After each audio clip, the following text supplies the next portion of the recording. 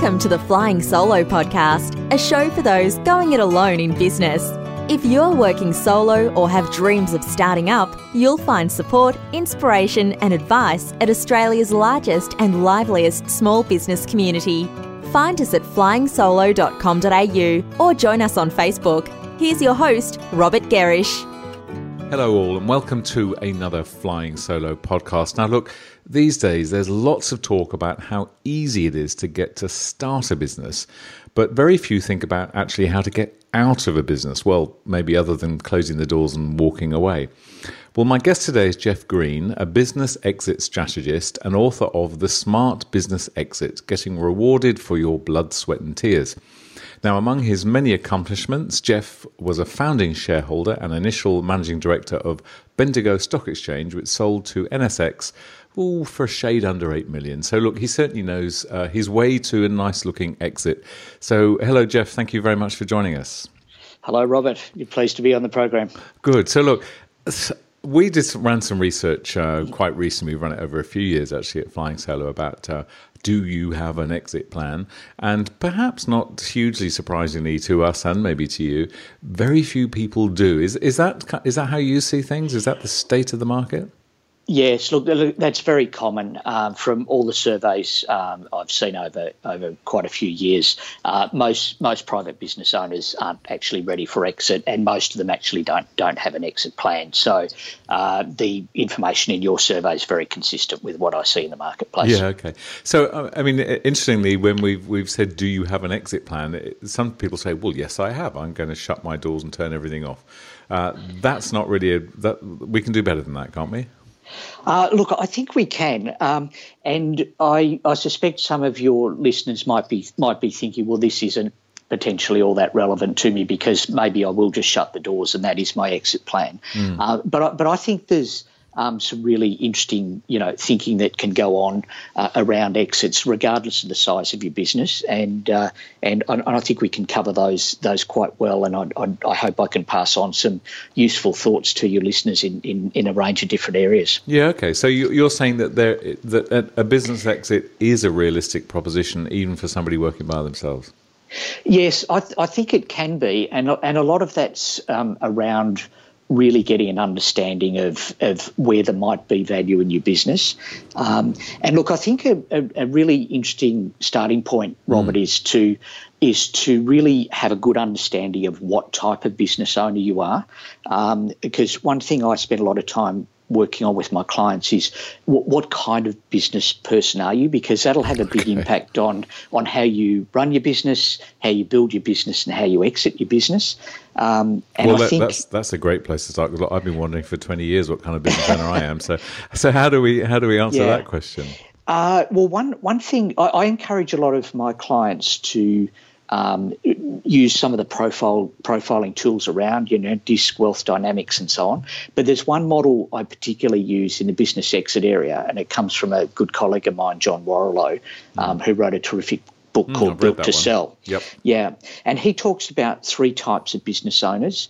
So he talks about master craftspeople who love what they do. They get enormous satisfaction out of the technical skills that they use and bring to their client base. Then there are what he calls freedom fighters, who are people who want to build their business their own way. They want to do it their own way. They don't want to work for somebody else. It's all around doing it their own way.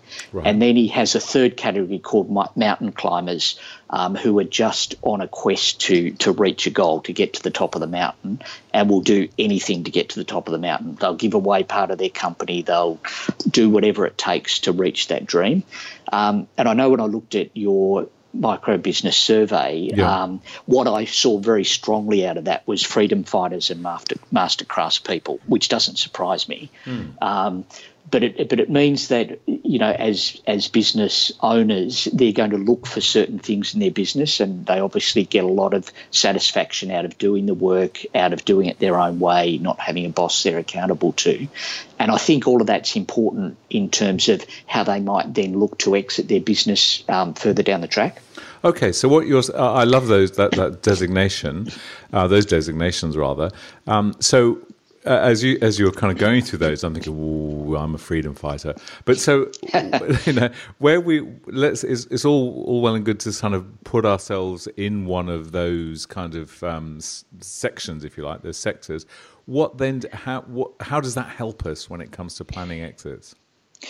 Let me perhaps just give you two examples at opposite ends of the spectrum. Yeah, okay. I was talking to a trades guy who has done work in and around our houses for 2 or 3 decades now, and he's a great tradesperson. He loves what he does, and he's in his early 60s now. And I was talking to him. I said, So what's your exit plan? And he said, because I thought he might like my book. Yeah. And he said, I've got an exit plan. It's really straightforward. Were you trying to do a contra for your trade work by I admire you more and more. Okay. And he said, look, I love what I do. I've never wanted to make my business complicated. I've only ever had 1 or 2 people working with me. I've made good money. I'm just gradually winding it down, so just doing what I like to do. I've made sure I've put money in super. I've got a couple of investment properties, so I'm fine on that side. And it's been good. So my exit plan is just to close the business. Oh, okay. And the way he described it to me, that makes perfect sense, as long as you know that's what you're doing from the outset.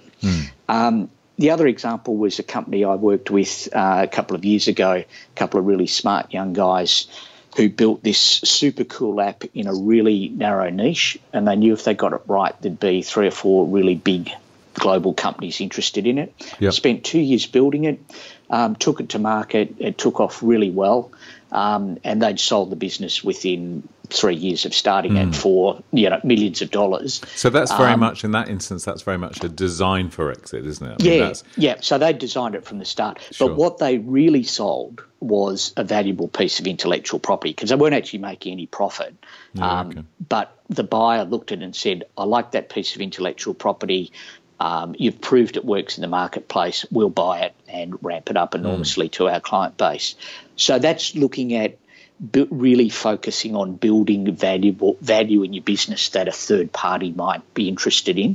Yeah. So they're 2 really extreme examples on either side. I'm just going to pause you there for a sec. So with your trades guy, did you just kind of slap him on the back and said, well, good on you, mate, I was going to give you a book, but I'm not going to bother now? Or did you say, whoa, sit down a minute, let's get a cup of tea, let's talk about this? How do you approach that sort of person? I was actually happy for him, because he'd obviously thought about it right from the start of his business, that he wanted to run it a particular way. He wanted to make good money on the way through. He knew it probably wouldn't be worth much when he closed the door. Okay. And he'd virtually planned his exit. I'm not sure how consciously he did it, but the way he described it to me, I said, that's a good exit plan, because you've built a business that's been very uncomplicated. He's a classic master craftsman. He just loves doing his work. So he didn't have to put himself through the hassle of complicating his business, building it up and all the rest of it, which if you're not inclined that way, that can be really hard to do. And I think this is important for some of your listeners to understand where do they fall in those 3 categories, because that will drive how successfully they can build their business in certain ways. Yeah, and look, and I guess in that instance, and as you say, he was very much a kind of master craftsman, but looking at it 1 step back as well, he's invested, he's bought a couple of investment properties, so that's a good exit as well, isn't it? He's built some value there. But so once you're, let's say, again, somebody listening who is sitting in that master craftsman space, once you're there, doesn't mean that's the only place you can be. How can we get to somebody who's in that spot, but say, actually, you know what, there is some value here. If you spend the next 4 or 5 or 10 years doing X, Y, and Z, we can get value. How do we start? Where do we look for the value? I think in terms of looking for the value, you need to think about what things would I enjoy building and that I would be good at building, and that would be valuable to a third party. So to talk about some specific things, I'm seeing some amazing stuff in the marketplace, Robert, that small businesses are building. So they might build something like, say, an online course, or they might write a book, or they might develop an app in a really specialist sort of area. And those things, if they can build those in a good way, that somebody else can look at it and say, I could use that. I could use that with my client base. Then you're building something valuable that a potential buyer might look at.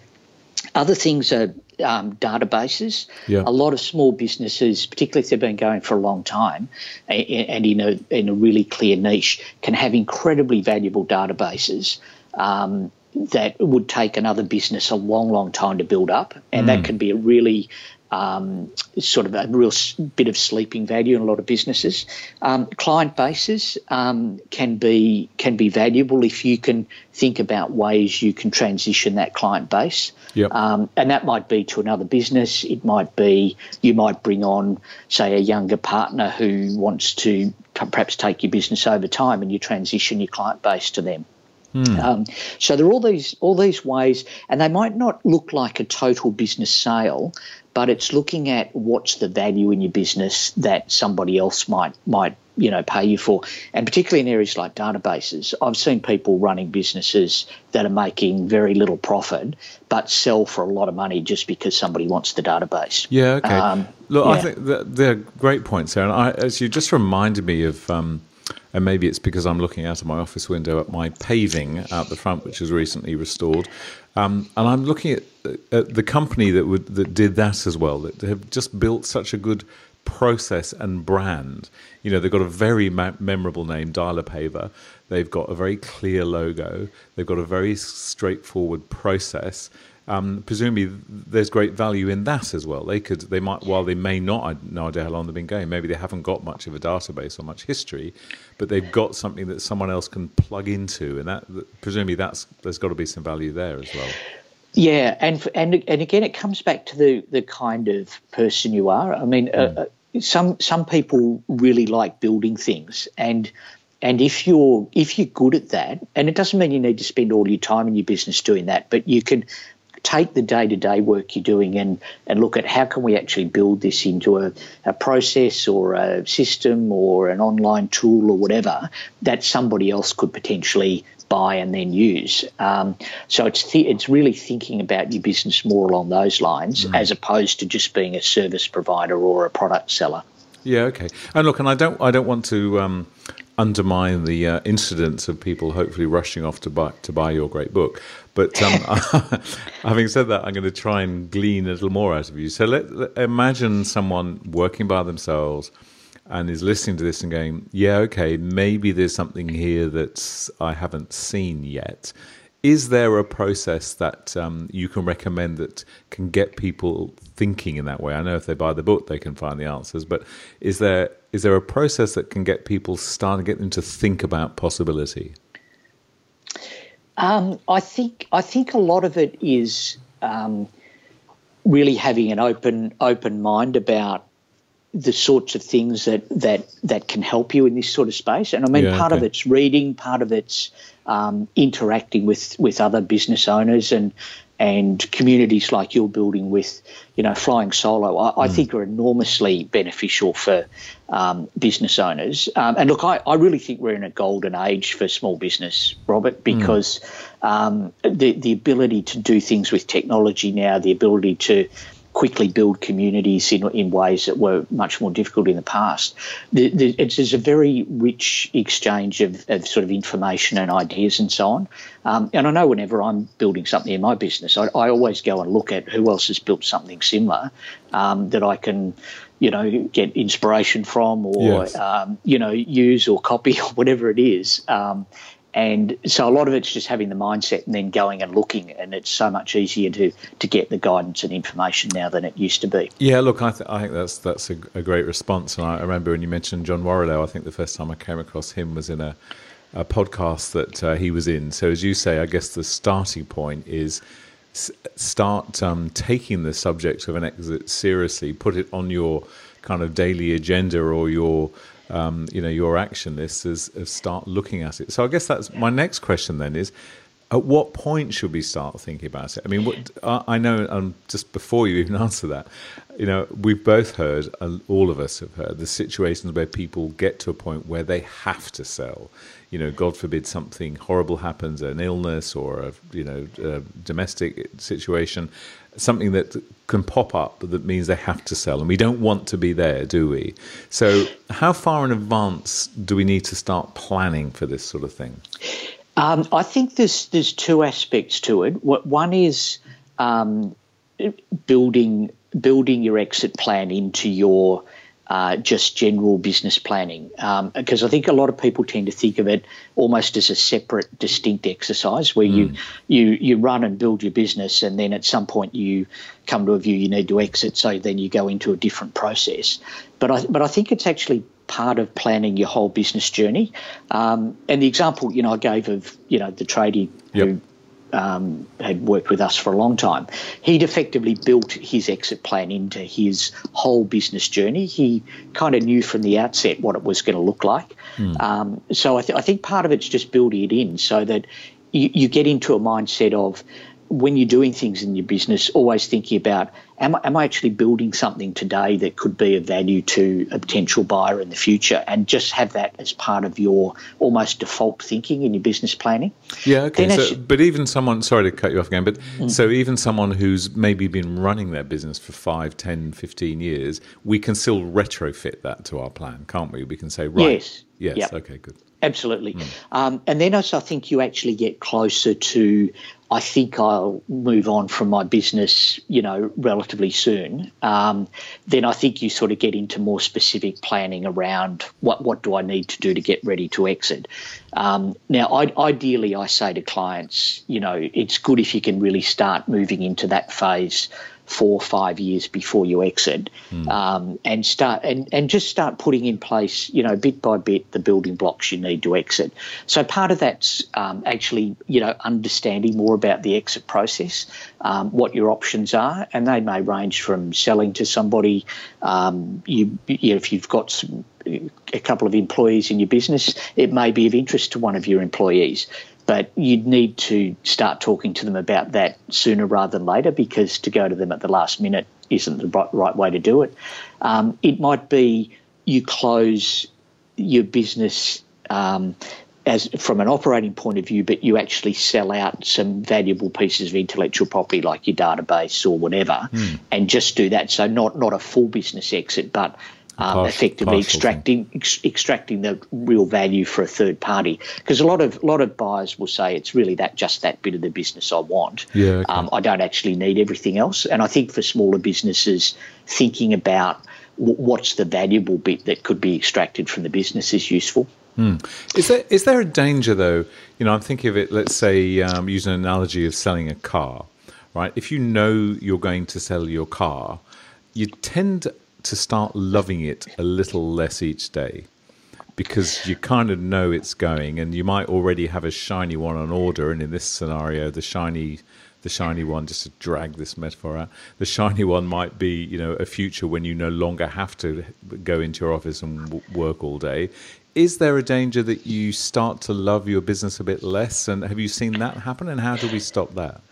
I think that's a really, really good point, Robert, because it's a bit like when you decide you're going to sell your house, and you start thinking about it, and you make the first call to the agent, and then you've sort of in sell mode, even if it's quite informal. And it's very disruptive. Yeah, that's right. Yeah.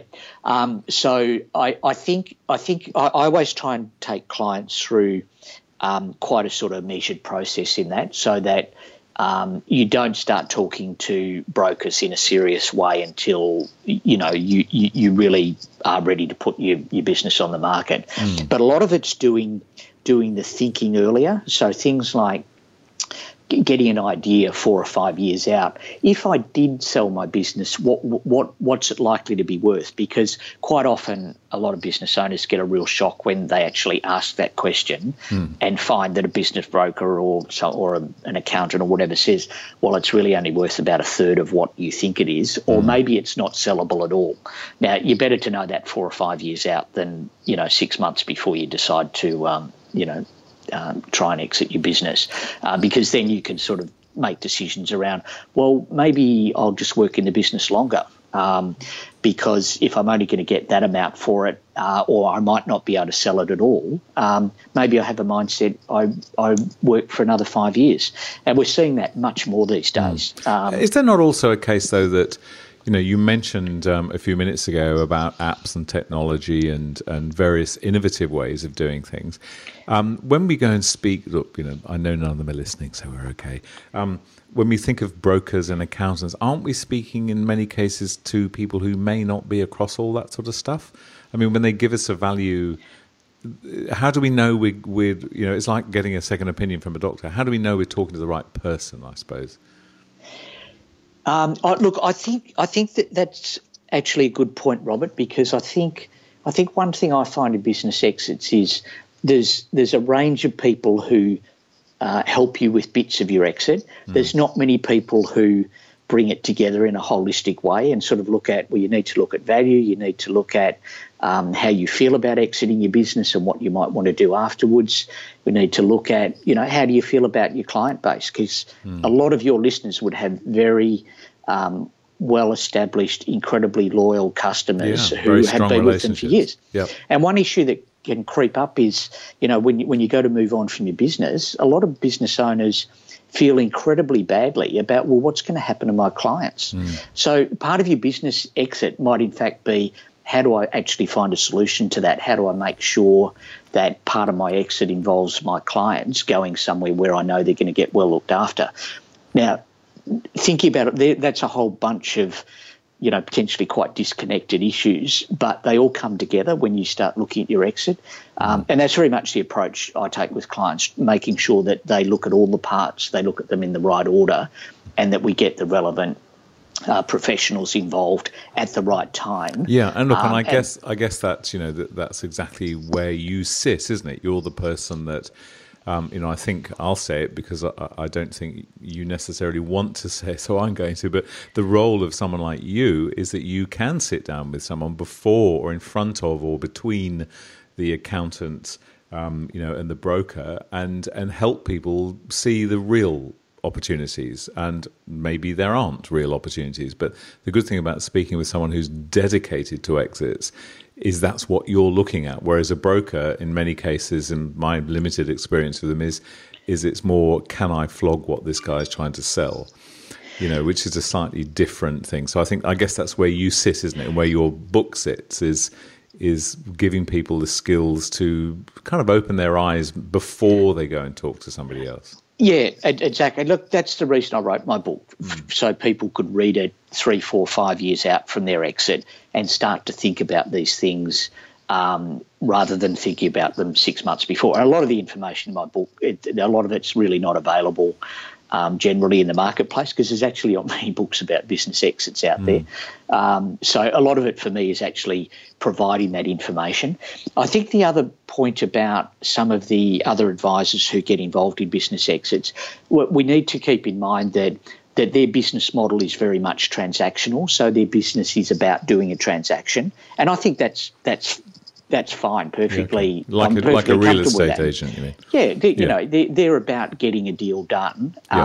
So, you need to just be mindful when you're going to them that they're interested if there is a deal to be done and they want to get it done quickly, they want to get a good result, and then they want to move on to the next deal. And that's fine, but you need to understand when you're using them as part of your overall business exit transaction, that's the mindset they will bring to it, and you just need to be mindful of the positives and negatives of that way of operating. Yeah, okay, good point. And just going back to, and I'm going to close this up in a second, but going back to the story that or the analogy you were using with the house, do you find sometimes that when I'm always thinking, in the few times that I've been involved in sort of property sales, you spend weeks getting a house looking beautiful, and you hide all the junk and clutter that's normally around. And when you have your first open house, you look at your own house, you go, my goodness, this is beautiful. Why are we leaving this? Do you find that often, or that occasionally within business, when someone really starts to look at value and build value, that it actually has the reverse effect and makes them love their business even more and go, hang on a minute, I'm not selling this to anyone? Yeah, one of the great ironies that I see over and over is that the better your business is, the harder it is to move on from. And it's because of exactly that. The great businesses, people love them. But I mean, perhaps if I could just tell you one little anecdote on that. One of my favourite clients who I've helped with a number of exits, and his first business, which he exited very well, and he's still chairman of that company, and goes in there once a month or so. And I was talking to him the other day, and he said, every time I walk in the door, I wish I still owned the business, and after I've spent 5 minutes with the managing director, I'm pleased I don't. That's good. No, that's good. But I think just on the point about how you feel about your business, one thing I spend a lot of time with clients on is talking to them about when you exit your business, whether it's, in a year's time, 5 years' time, or whatever, what do you want to do afterwards? What's your renewed purpose when you move on from a business that you've spent so much time working on and it's been a massive amount of blood, sweat and tears over many years? What's your renewed purpose going to be after you exit? And that's a really important part of that transition, and it helps you actually move on from the, I'm really going to feel bad about moving on from this great business because it now looks fantastic. Yeah, okay. Look, that's such a good point, and I think a great point to close on. You're right, is and it's all part of that whole process, isn't it? What I've got from your sort of wisdom today is that we do need to plan it. We do need to think about it. It's a for those of us that have been in business for a while, doesn't mean it's ever too late to start planning it. But the first thing is to kind of immerse yourself in the subject, understand it, look for value, and then maybe you'll end up loving your business even more. But as you said there, a lovely sort of closing point is do plan what you're going to do after you've sold it. So very good. Well, look, Jeff, thank you so much for joining us. I know that you very kindly put together a special offer for our listeners, which I will share now. So if people go to smartbusinessexit.com/book offer, all one word, book offer, smartbusinessexit.com/book offer, you'll see a very generous Flying Solo offer for anyone who'd like to grab a copy of your book, The Smart Business Exit. So Jeff Green, thank you very much for sharing your time with Flying Solo. Thank you, Robert. Thank you. And that's where we'll leave this show from Flying Solo and your host, Robert Gerrish. We'd love to receive feedback, even a brief review for those listening via iTunes. If you're planning to start a business or rejuvenate the one you're in, check out our bestseller, Flying Solo, How to Go It Alone in Business. It includes everything we know about working on your own. And of course, we invite you to dive into the resources and supportive community at flyingsolo.com.au.